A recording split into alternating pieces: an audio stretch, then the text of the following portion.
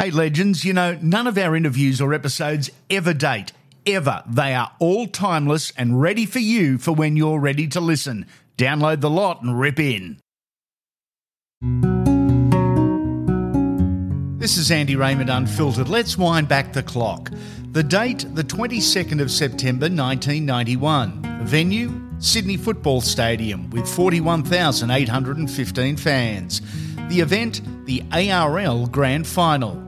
The teams, for the second year in a row, the Canberra Raiders and the Penrith Panthers. In 1990, Canberra won 18-14. Our look at the game is through the eyes of Penrith legend John Cartwright. Do you still look back and smile all these years later? I certainly do, mate. It was the most exciting period of my rugby league life. I think there will always be something about being the first to do something at a club. It's not comparing sides from any times, but it has to happen at some point, and just to have the opportunity to be a part, of Penrith's first ever grand final winning side. It was something special. For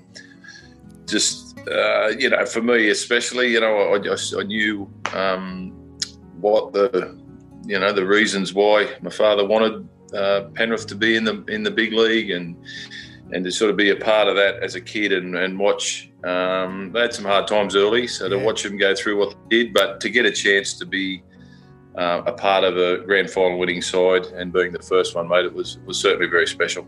For anyone with the name Cartwright, it was more than just a football side. As you said, your father was heavily involved in orchestrating the manoeuvre to get Penrith into what was the New South Wales Rugby League.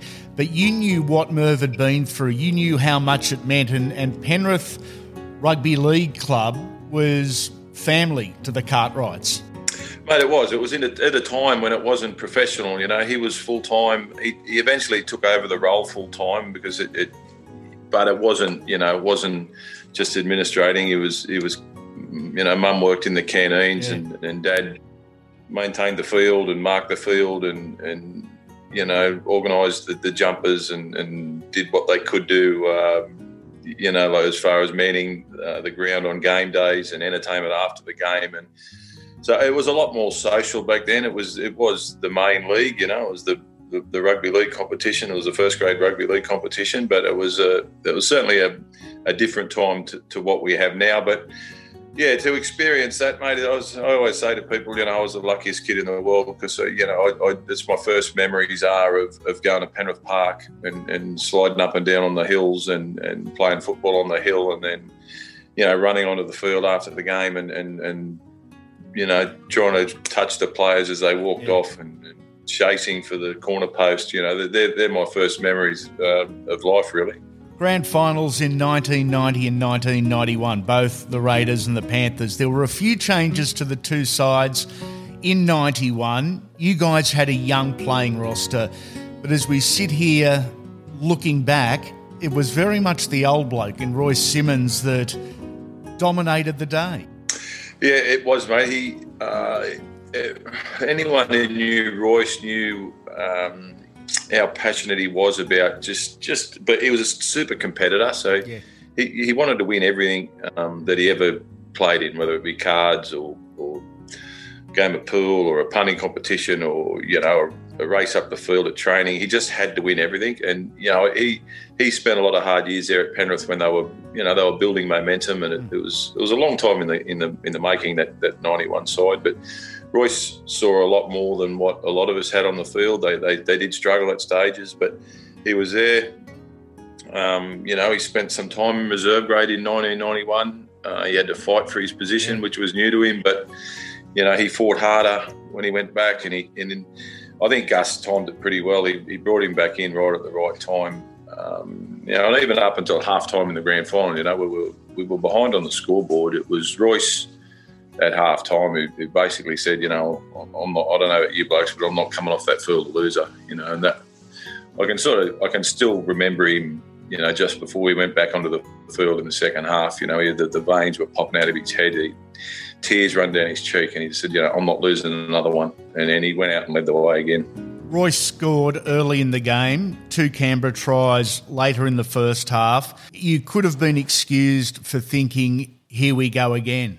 Yeah, it was, mate. They were a super side, not only on paper, they were a super side on paper, but they also produced it on when it mattered, on the big occasion. They won 2 in a row.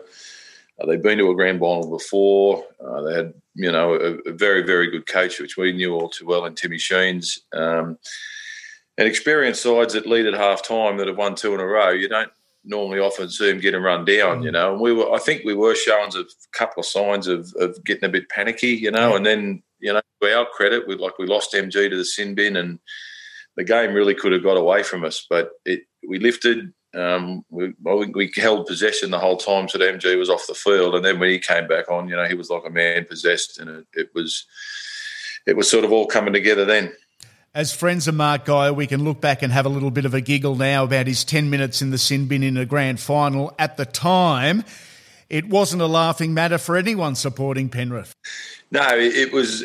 I do remember it pretty well, and I just do remember not having any sort of panic at all. I don't know whether that was just a thing went across the field or it was just me individually, but we were right on top of them at the time, and I just whether we just as a group we just knew that we'd get through it, and because we'd had a pretty good year, we didn't lose a lot of games, and we come back from all sorts of different situations to win, so we knew how to win. I would have hated to be in the shed with MG for those 10 minutes. I think they would have had to lock the door and leave him in there on his own, I think. The big plays are reserved for the big players.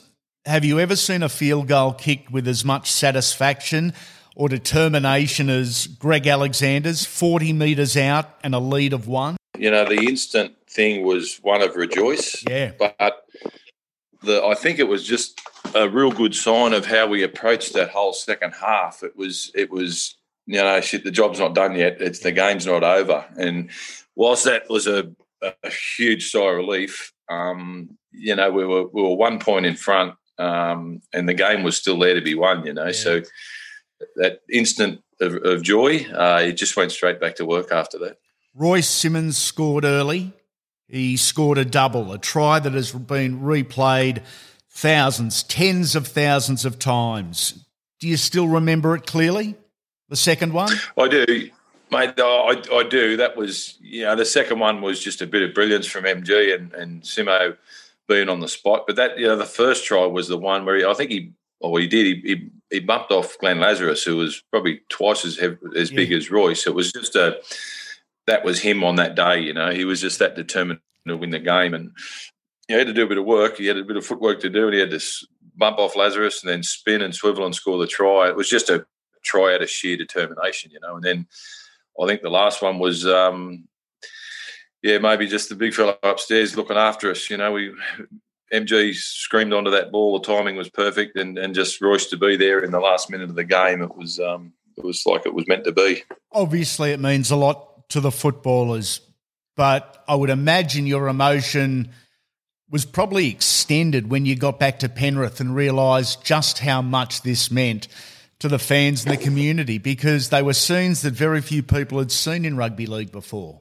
Yeah, we honestly, going back on the bus, it was the greatest, the best times are the times with the boys, when it finishes and you just get to take it all in and just, as I say, to just soak up the emotion of it all. And to just driving back on the bus, we had no idea of what was expected. I don't think there were any mobile phones then. I think that was before mobile phones, but it was on the radio, I think, and there was people were saying, that they're lining the motorway from, Blacktown all the way into Penrith, and sure enough, we got along the motorway there at Blacktown, and people were starting to gather on the sides of the motorway, and it sort of got to a stage where it was dangerous. People were spilling out onto the motorway, and we took the early exit before we got to Penrith, and I don't know whether word got out or people were hoping, but we drove off the early exit, and there were people just lining the streets, and when we got into view of the club, it was just like a sea of people. Yeah.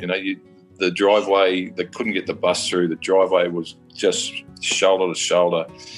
And all the way to the back of the club, they wouldn't have even seen the bus coming in, but people just gathered there. It was just one of those special moments. The 1991 Grand Final, Penrith 1912 winners, their first, and history. We hope you're enjoying Andy Raymond Unfiltered. What we'd love is for you to leave a 5-star rating and review wherever you're listening. Catch you soon, legends.